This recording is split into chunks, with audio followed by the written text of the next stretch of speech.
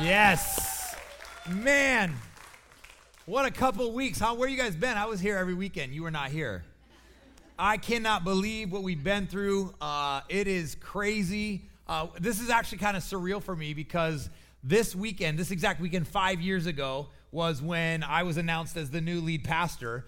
And I took the job on the back end of Hurricane Irma. And so here we are. And they did not put this in the job description. They didn't put it on the brochure. We didn't talk at all about this. And so those of you watching online from somewhere else, you know what we've been through. We're still trying to figure it out. But I want to tell you, man, if I have ever had a moment, if I've ever had a time where I've never been more proud to be a follower of Jesus. I've never been more proud to be a part of a church. I've never been more proud to be a part of the kingdom of God, to say that I'm a part of the body of Christ. It is right now what God did through us, what God allowed us to be a part of, and the scope and the impact that we as a church have had in our community, and even the story that's being told nationally because of every single one of you who volunteered, who showed up, who rallied. You guys have made Jesus famous and proud in our city, in our region, in our nation. And I have to give the biggest thanks and shout out to you guys because you are an incredible church, and I am one proud pastor this weekend. So just so you haven't aware, you've heard about it. You probably saw us on Facebook. Some of you are not, or Instagram, but conservatively, we think we served well over 200,000 people over the course of 12 days on our campus, not to mention going to Pine Island, North Fort Myers, Southeast Cape Coral. And so what we've done is we are still, and for a long time, we are in the hurricane relief effort. But you need to know that we have shifted. Phase one for us was immediate response, generators, gas, water, food. We did that for 12 days, and we said until Cape Coral gets most of its power back, and that's where we are. So the last couple of days, we have refocused to phase two. Phase two now is the long game. It's long-term remediation, roofs, debris, working with organizations that help us to rebuild our city and move back to kind of what felt a little bit like normal. And so we're in the process of doing that. Now we have churches, we have teams, we have groups coming from around the country down here to help us with the long-term stuff. In fact, we already had a team from Texas and Alabama here this week. There's a different team from Nebraska getting in, from my home church back home that'll be in tonight to help us this weekend. And so I want to just take a minute and talk about what does moving forward look like, because we're not going to go back to normal, but we're going to start talking about moving forward. And we are uniquely, divinely, even strategically positioned to really help a lot of people if we continue to do what we've done. We don't believe that God built this momentum just so we could have 12 great days in our community, but this is the beginning of something even bigger that he already had in mind, and it's going to require all of us. And so let me give you four practical things. Let's talk about the practical stuff just for a minute. If you are somebody who you need help in your home, if you haven't gotten your debris out, maybe you're elderly, maybe your kids are gone, maybe it's just you've been taking care of your business and you still got stuff all over your yard or your lanai or whatever, you need a tree taken out, you need some people to come tarp a roof, we want to help you. And so if you need help, we created immediately, our staff is unbelievable, but we created a system where you can get in our system and we will send somebody to you ASAP. And so if you or a neighbor or somebody you know needs a team to come help your house or your home, we just want you to text the word Cape C to 94,000 like you heard a minute ago. You're going to select option 2, and there's a really easy form for you to fill out. It gets you right in our system, and we have every single day, not only are we doing stuff here, but we are helping houses and communities. If you go to church here, great. If you don't, great. I just did a report with ABC News yesterday, and I told them about this, so Tuesday night, our whole city's going to know about this. And so if you need help, we got you, which means we are going to continue to need volunteers and people who want to help long-term, be the good neighbors, love justice, do mercy, all the be kind stuff that we embody. And so if you need help, you can do that. If you want to help, there's going to be lots of opportunities to help. In fact, we've even created kind of a new department for long-term disaster relief that's coordinating teams and volunteers. We have a pastor over it. We're looking to bring somebody else on to help administrate it. And so if you want to help. You can come as an individual and give us a few hours a day. If you or your small group wants to come do a project, you can do that. We have churches and teams coming from around the country to do that. So if you want to help, you also can keep texting Cape Vol to 94,000. We redid a really simple form, and it just says, here's what I can do, here's when I'm coming, and let me know what I need to know. And so if you need help, we got you. If you want to help, we want to continue to do this. I think the worst thing that we could do is just kind of assume everybody else has got it and come back to having our nice little worship services and our small groups. I know you wouldn't do that, but I want to let you know, like, we want to keep the same kind of mindset of we're still going out into the streets. We're going to continue to be the church. It's just going to look a little different because on campus it'll look more normal, but we're still going to be doing stuff in our community. Does that sound good to you guys? Okay, good. Also, we are going to do everything we can to help everybody. And unfortunately, in times like this, there are people that are going to come from other parts of the country to try to take advantage of this opportunity to cheat and scam people. I hate saying that it's true, but it is. And so we actually want to help you get the help you need, not get scammed, not give money to the wrong fake insurance company. And so this next Friday night at 6 p.m. right here, we are going to have a recovery resource forum. It's not a town hall, but we have insurance agents coming, adjusters coming. Our mayor is a licensed contractor, and he's Mayor Gunter's agreed to come help us with this as well from the contracting standpoint. And we're going to bring resources, FEMA rep, that can help you to know who to say yes to, who to say no to, how to make sure that if you pay for a new roof, it's the right amount of money and you're actually going to get a new roof. Because unfortunately, that's not everybody's story from last time. In fact, we're going to have booths out in the courtyard next weekend to help you with that, even look at contracts. So we want to do that. That's next Friday night right here at 6 p.m., just how not to get scammed. And then in addition to that, one of the things that we're doing, we don't always do this, but we know a lot of people need home stuff done. Plumbers, electricians, roofers, contractors. And so we are also compiling a list of what we're calling trusted vendors. If you have a business in the church, you have a friend that is a trusted vendor in the church, people are looking, who can I call, who's good? So if you are in that business, if you work for that business, or you have a friend that has that business, just this QR code is on our app, on our website. We're compiling a trusted vendors resource. That'll be a part of our thing on Friday, but we want to help get you the help that you possibly can. Again, we can't do this all the time, but this is our long-term relief. So if you want help, we got you. If you want to help, we got you. If you want to not get scammed, we got you. And if you want your business to be on a list with people where we can, hey, we do roofs, we do screens, we do tiles, we do lanais, we got you. And so we're just trying to continue to be the umbrella and the hub. And just so you know, we've had about 50 organizations and over 200 churches partner with us as an umbrella over the last 2 weeks and 2.5 weeks because of the way that you did what you did. We pray often that we would make Jesus famous and proud by what we do and how we did it. And my goodness, you do it. In fact, not just Lee County, not just Cape Coral, but the United States of America is telling Cape Christian stories right now because every single day, 400 to 600 of you showed up to say, here I am, how can I help? And you guys are being the church. And so thank you to every single volunteer who showed up, prayed, gave, did anything. It's incredible. So, and our offices are back open. If you have questions, if you have needs, you can call those things. Just so you know, if you call to help the office or if you call and say, I need help, we're going to help direct you right to these things. But if you're not good with technology or you don't get cell service at your house like I don't still, go to the Connect desk and we'd be happy to help you. So that's what's happening with the hurricane. But it's important for us to remember we live here. Some of you, maybe online, you don't, is that just because we have power and we have water doesn't mean things are back to normal yet. And so we're in this until the last house, the last business gets what they need. That's what we're going to do. I had both the city and the state said, you guys are so much more efficient than any government agency. And so we just said, thank you. So please stay out of our way. And so we're just going to keep being the church. I think the ultimate dream of a church is to put the government out of business, and the government would actually love that as well. If we take such good care of our city and our people, then we do that. And I want to just say, often you hear me say, my city, my responsibility. Man, thank you for putting your money where your mouth was.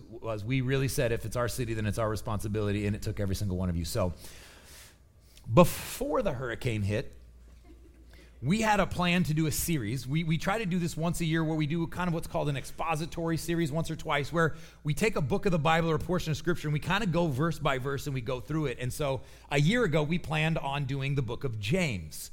And so we're going to kick that off today. It was going to be 5 weeks because it's 5 chapters, a chapter a week. But what I'm going to do is we're actually going to make it 6 weeks, and I'm just going to give you part 1 of chapter 1, and then I'm going to finish it next week because it's almost ironic. It's funny. Marco talked about God's will, karma, whatever you want to call it out there. We know that God's sovereign and He's divine because the kickoff to James's letter is kind of right up our alley right now.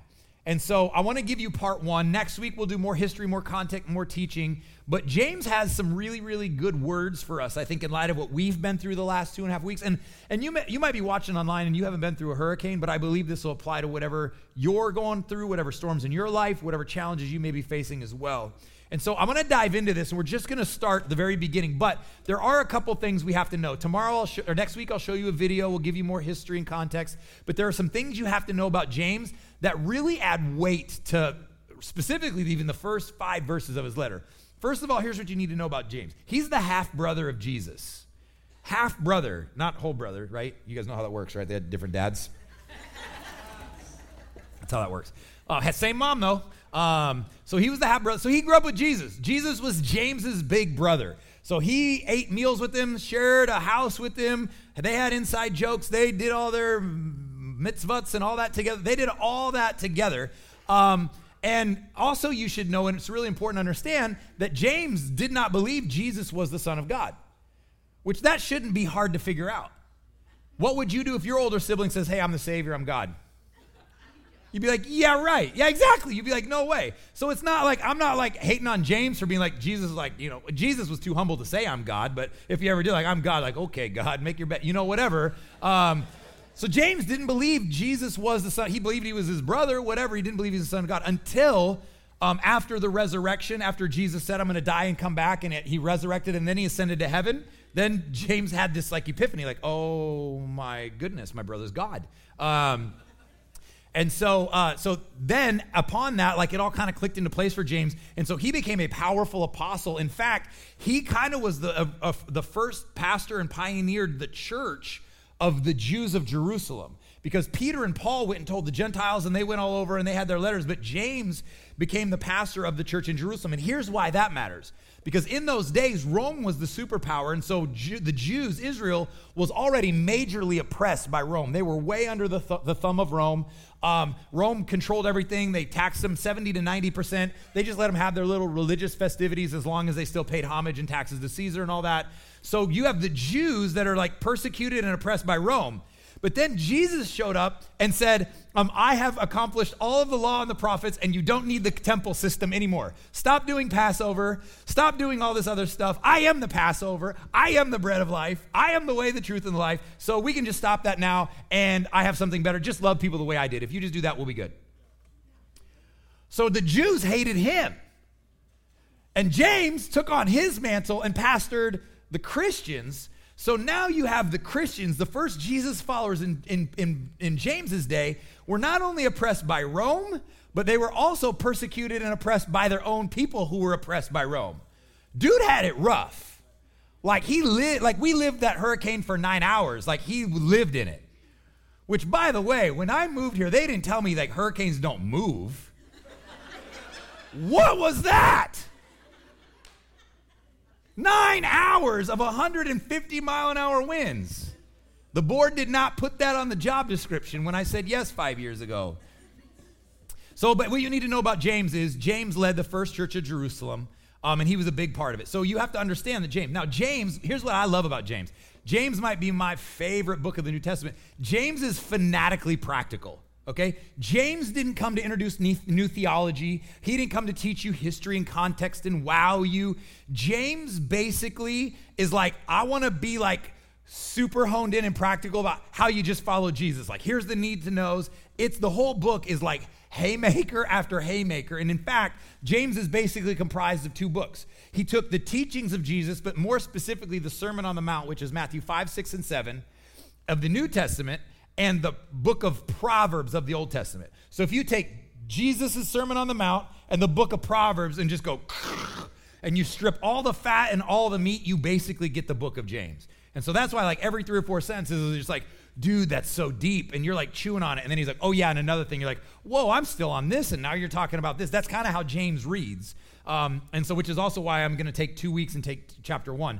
And so James is basically Jesus and Proverbs, like wisdom and God, like pretty good. And his whole point, his whole focus is basically, he's like, I don't have time to play games. I'm just here to talk about things that last, which James, according to James, is God and his word. And so James is, it's meat, but it's like, man, if you want to like, how do I accelerate my following of Jesus and Christianity? Like, just start memorizing James. In fact, that was the one book of the Bible when we used to run Leadership College, we would have people memorize, mostly because it was attainable, but also like if you could wrap your mind and heart around it, like it would, if it got in you, it would transform you. So James, the brother of Jesus, writes a letter, and also different than most of the New Testament letters, he's not writing to a specific church like Corinth or Thessaloniki or Philippi or even the new believers in Rome. He's actually writing to the 12 tribes who have been scattered because of the massive persecution like that we talked about 70 AD. So the tribes are scattered. And so he's like, I'm just getting word out to all the Jews and the Jesus followers. He's pastoring the Jews and the Jesus followers. And so he starts his letter and he goes like this. And we're just gonna park our car at one little spot today. And it's so perfect for what we've lived the last 2.5 weeks. So he starts his letter with this. James, verse 1, chapter 1, a servant of God and the Lord Jesus Christ. That right there is impressive. Because if I was James and I wrote a letter, mine would have went like this. Y'all know me. You're his friend, but I'm his brother. You know him, I know him better. You're close to him, I'm closer. Get at me. What? Like that's how mine would have been. Something along those like lines, which is probably why God has never asked me to write a book or definitely not add to the Bible. But James, I think it's really important to understand, James, if anybody could have chosen to say, you know me as James, the brother of Jesus, and he could have even said, I didn't even believe he was who he said he was. But James forgoes his closeness to Jesus as a brother, and he just says, I just want you to know I'm a servant of the Lord Jesus Christ. Now, as an older brother, I've been trying for 40 years to get my brother to say that, and he has, I mean, I grew up in church, it's not happened. So like, wow, that's like remarkable that James would introduce himself. And it also tells you what you need to know about James, because everybody he wrote this letter to, they knew who he was. So, wow, the posture of his heart. And then he says this, to the 12 tribes scattered among the nations. And then this is his intro sentence, which is crazy. He says, consider it pure joy, my brothers and sisters, whenever you face trials of many kinds. What? I don't want to keep reading. James comes out of the gate with, hey, guess what? Consider it joy when hard times come. Consider it joy when you face a challenge. Look at it with pure eyes of joy when hard times meet your life on a collision course. It helped me to learn the context of James, because when I read that, I'm like, well, who is this guy and what does he know? Oh, okay, persecution from Rome, persecution from the Jews, like everybody hated him, Jesus' brother. Okay, dude knows hard times. That's where I'm like, okay, go on, James. But it's important because James outlines something here in the very beginning of his sentence that we should understand. And I don't know that we've always done the best job of this when we talk about following Jesus, is that the moment we decide to follow Jesus, the moment you decided to say yes to Jesus, is the moment you should probably expect trials and tribulation to begin. Because there's a spiritual battle going on this planet, whether you like it or not and want to be a part of it or not, and you're caught in the crosshairs. And so one of the things I tell people when I'm discipling people, if you just got saved, expect things to get harder. Because the devil's going to try to strip you of your salvation and go, if God was good and this was harder, because it's going to do what James is about to say, but there's a devil who would have rather you stayed where you were, unsaved, broken, hurt, bitter, all those things, addicted. And so expect him to kind of rally the troops in your direction because he's kind of ticked about the move you're making. I can't tell you how many people I've led to Jesus, how many times I've made major strides, and it's like, that's when the car breaks down, that's when the hurricane hits, that's when the fight happens with the whoever so-and-so. Why? James said it's going to happen. But here's what James goes on to say. He says, consider it pure joy. Well, what's he talking about? Well, he's going to tell us why. He's going to say, here's why you can look at it with joyful eyes. Verse 3 and 4, he says, because you know that the testing of your faith produces perseverance. I think if anybody could say something, James would say, you're not going to make it very far if you don't have a little grit to you. Perseverance is going to be required to follow my brother on his path, the dude who gave up his life in humility. He says the testing of your faith produces perseverance. And this is the best part right here, because James is actually talking with the end in mind. He knows where he wants you to go and who he wants you to be. He says, so let perseverance finish its work so that you may be mature and complete, lacking nothing. See, James isn't saying like, hey, let's throw a party when hard times come. He's saying this is all about being mature and complete. And what he's saying is everybody wants to be mature and complete, and I got grit, and I can grind, and I can persevere. And he says, I'm sorry to tell you this, but the only way that's going to happen is if trials come your way, if hard times come. So he's not saying do cartwheels for trial's sake. He's saying if you choose to let it, it will make you bitter, it will take you out, and your life will be worse because of it. But if you choose to, it can actually develop a perseverance in you, and now all of a sudden you can become more mature, more complete, versions say whole, like you've never been, lacking nothing. See, we want the whole, mature, lacking nothing, but we don't want the trials that go with it. I do. I have no problem admitting that. I want to be strong and not go to the gym. I want to be healthy and eat whatever I want. I want to be tough and not go through hard times. I can't be alone. Am I the only one? Okay, thank you. Mark is with me.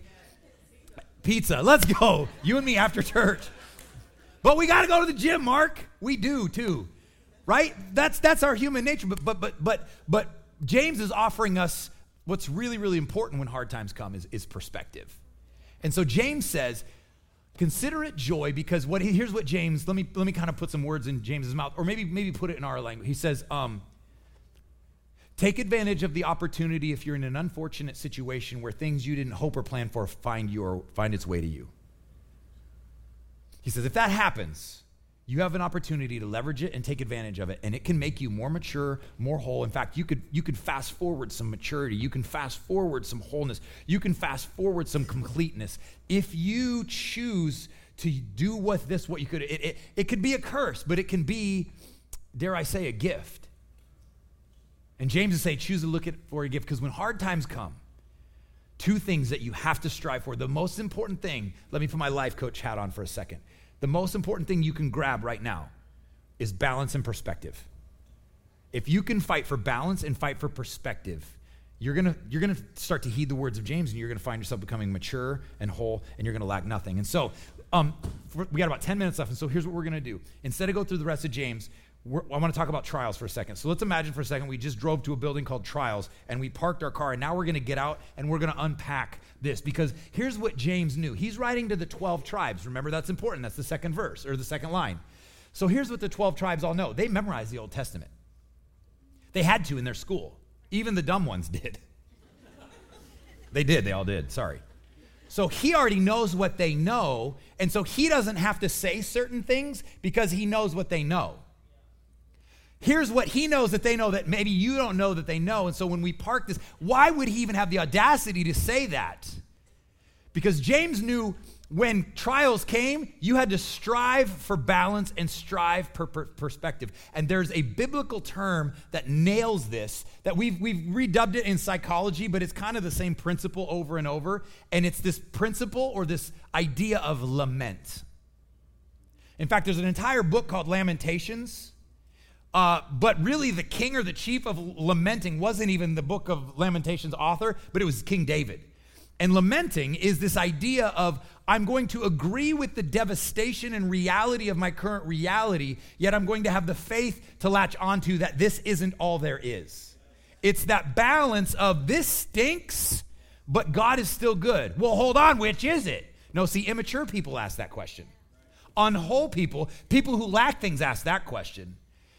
King David, was the perfect example, and James would say, actually, it's both. And so this idea of lament, so let me just give you just a snapshot, just as this would pass the 101 class in seminary of what Lamentations is, lamenting. First of all, the idea of lament, and this is what I want to give you permission to do in the next few days or weeks. I don't want you to do this for the next 10 years, but you need to do this first. It's the idea of feel it before you fix it. Feel it before you fix it. Dads, sometimes our kids need us to feel it before we fix it.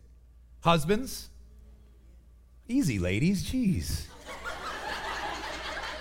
If you're online, like it came from everywhere.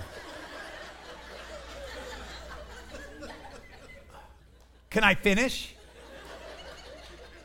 Our wives need us to feel it before they fix it. In fact, this is the craziest part I still don't get.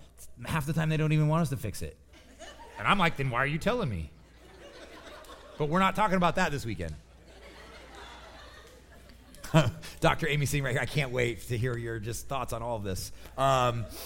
Feel it before you fix it. So who do I feel it to? Well, can I not Facebook? It shouldn't need to be said, but I pastor a large church. It needs to be said. Let me tell you who you do feel it to. You feel it to your Heavenly Father. That's what lament is. Perfect picture. David gives us this perfect picture in Psalm 142, verses 1 and 2. He says this, I cry aloud to the Lord. I don't run to my husband. I don't run to my wife. I don't run to social media. I don't run to my boss. I don't even run to I cry aloud to my Heavenly Father. And he says, I lift my voice before the Lord. What does he say? Is it praises and stuff? Nope. I pour out before him my complaint, and before him I tell my trouble. Lament is permission to acknowledge with the reality that you're experiencing. It's biblical. It's psychological. It's holy. It's healthy. And it's honoring God, and it's honoring your soul to go, this stunk. I lost pictures. I lost part of my home. I lost comfort. I was afraid for my life. Grief always accompanies loss, and we can't move forward if we don't give ourselves permission to grieve. And the greater the loss, the greater time and space we need to grieve. How am I doing now, Dr. Amy? That was better? Okay, thank you. So lament starts with crying out to God, and David doesn't say, well, praise you, just if I have enough faith, speak it into existence. Okay, whatever. But he's like, no, I'm going to complain. I'm going to tell you my trouble. I hate that this is happening. I wish I wasn't in this situation. So that's the crying out to the Lord. And here's what you need to know about lament. Lament always has two parts to it. This is the beauty of the perspective and balance. It's a though and a yet. Follow me on this. Though is the reality I'm experiencing. In the Bible, it would sound something like, though my enemies may slay me, though a hurricane just crashed our town, though I just lost my job, though I just broke up with my significant other, though I don't know what I'm going to financially do. Though is permission to grieve and acknowledge the reality of what you're in. But the yet is the pointing to the perspective of there's still a God in heaven who is a good God and knows how to take care of his children and can turn something good into this. So, but you got to start with though, because hyper-spiritual people just want to go to yet. No, don't do that. And depressed people and people who are negative, they just want to just live in though. Let me tell you, let me lead you. We're not going to live in though, but we're not going to acknowledge it. And we're not going to jump to yet, but we are going to get there. It's both and in a world that would require you to be either or. That's what maturity and wholeness is. So though, David gives a beautiful picture. Let me cruise through this. Psalm 42 is actually a song. It's like verse, chorus, and you're going to see him do his though, and then he's going to come to yet, and then he's going to go back to though, and he's going to come back to yet. Because some mornings you're though, and you give it to God, and you're feeling good, and then all of a sudden it hits you again, and you got to go back to though, and you got to go back to yet, and you got to go back to though, and you got to go back to yet. And so here's what we could have done. We could have thrown a pep rally. I'm a pretty inspiring guy. I could have cheered you up. We're going to take over the city. We're going to do that, and we are. But this week is though. Right now I drove through streets where there's trash on every residence, and it's everything they owned. And it's all the drywall that was mudded 3 feet up. And so we're going to grieve that for a minute. And we can grieve it while we move forward, but permission to be bummed, permission to grieve the loss. It's why we're working with Samaritans and Cornerstone and counseling, and we're working on all these extra things, all of our friends, so we can just help us do that. David does it like this. Watch this. Psalm 42. He says, my soul thirsts for God. This is David kind of complaining, going like, I used to hang out with you, but where in the world are you, is basically what he's saying. Where can I go to meet with God? I can't find him. My tears have been my food day and night. That sounds horrible. While people say to me all the day long, they mock me, where is your God? These things I remember as I pour out my soul. I used to go to the house of God. I used to be protected by the Mighty One with shouts of joy and praise, but no longer. That's his though. That's verse 2, 3, and 4. But then watch this. He switches to yet in verse 5. He says, why are you so downcast, O my soul? Why are you so disturbed in me? Put your hope in God, for I will yet praise him. Why? Oh, because he's my Savior and God. Then he goes back into it. He's like, but though, and he goes 6, 7, 8, and verse 9, he comes back and says, I will say to him, God, my rock, why have you forgotten me? Why must I go about mourning, oppressed by the enemy? My bones suffer mortal agony as my foes taunt me all day long, saying, where's your God? Where's your God? That's his though. But then he comes back to the chorus. Why, my soul, are you all so downcast? Why are you so disturbed within me? Put your hope in God, for I will yet praise him, my Savior, my God. Though and yet. So we parked at, James says, consider it joy. James knew they knew this. They memorized it. They would actually sing these songs as they went from town to town. That's how it was in those days. And so when we parked it, how can James say, consider it joy when you face trials of many kinds? Because he knows if you lament properly, if you grieve properly, if you hold on to your faith and acknowledge the reality, there's a maturity and a wholeness and actually a hope that comes from it. Paul says it like this way later in the New Testament in the book of Romans. When he's talking about challenges, he says it this way. And we know that in all things, watch this, God works for the good of those who love him and who've been called according to his purposes. Now you have to hear what this says. This does not say everything that happens is good. That's not what Paul is saying. What Paul is saying is if we lament properly, if we though and yet, if we let this run its course in our lives, God can make something good come out of it. He can bring something better than was before. It may not be the same. It's not a going back, but it's a moving on together and moving forward.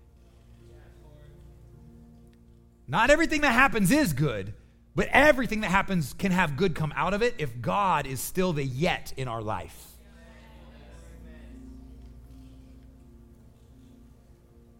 And so that's the name of the game. That's all. I think that's all James would say to us today, this week. We'll get into the rest of it next week. But this week, permission to lament, permission to though, permission to grieve. And this is what some of you need to hear. I know for you it's not as bad as it is for somebody else, but it's still bad and it's still your story and it's still yours. So give your soul permission to be there. It's okay. If you're there in 5 years, we'll help you out of that. That's probably not healthy. But give yourself 5 minutes. Give yourself 5 days. And so I've encouraged my whole staff, debrief with somebody. Tell your story, whether you sat through it, whether you were worried somewhere else, wondering what you'd come home to. If you tell you, that's part of the lamenting. And if you get a little peeved at God, David did, and the Bible says he was at God's heart. Just come back to the yet. Come back to the word. And let it mature you and complete you and make you whole. And when you do, you can actually find a hope and a joy and a peace that doesn't make sense. That will turn your life towards the good and other people's lives towards Jesus. Paul said it this way. As he finished his letter to the Romans later on in that same letter, he left them this benediction that I want to leave with you. He says this, may the God of hope fill you with all joy and peace as you trust him, so that you may overflow with the hope by the power of the Holy Spirit. Cape Christian, may the God of hope fill you with all joy and all peace as you trust him, so that you may overflow with hope. Do you know what God wants you to do even in the middle of this trial? He wants you to overflow with hope. I feel down. I don't know if I can go on. You know what you need to say? Fill me, God. Fill me, God. And you know what? If you ask for God to fill you, this is what he's going to do. It doesn't just say he's going to fill you. What does it say? You will. Okay, God, I'm full. Okay. But God, I'm full. I got it. I got the hope. I got the. Okay. This is the beauty of God. See, the filling, that's for you. But the overflow, that's for them. God wants to fill you with so much that it blesses somebody in your life. He wants to fill you with so much hope, so much joy, so much peace, that it doesn't just change your perspective, that it doesn't just shift your hope, it doesn't just help you find balance, that the people around you are like, every time I'm around him, I feel like I'm touched by God. That's just the overflow. You ain't all that. You ain't. But he is. And so this is my prayer. This is Paul's benediction. I believe these would be James's word to us. Cape Christian, may the God of all hope fill you with all peace and all joy as you put your trust in him, so that you will be overfilled with hope by the power of the Holy Spirit. If this is all new information to you and you're like, man, this is crazy, I don't even understand it, but I want to know more, I think I'm interested in this Jesus thing, text us this week. Text Cape Yes to 94,000. We'd love to pray with you. We'd love to lead you in that. We'd love to make room for that. But this week, let's lament. And next week, we'll tackle the rest of James chapter 1. If you need somebody to talk to or pray with, need somebody to listen to tell your story, we got pastors in the lobby, we got a ministry team in the prayer room, we got an online prayer team as well that would love to do that for you. But I just want to pray over you that you would walk out of here with hope and peace and joy. Father, we thank you for your word. We thank you for your truth. God, I pray that you would help us to find the joy in this, that you would help us to use this to make us mature and complete. We don't love that this happened, but we love the opportunity before us. And God, I pray for every single one of my friends and family listening that you would fill us with all joy and all peace so that we may overflow with hope by the power of the Holy Spirit. In Jesus' name, amen.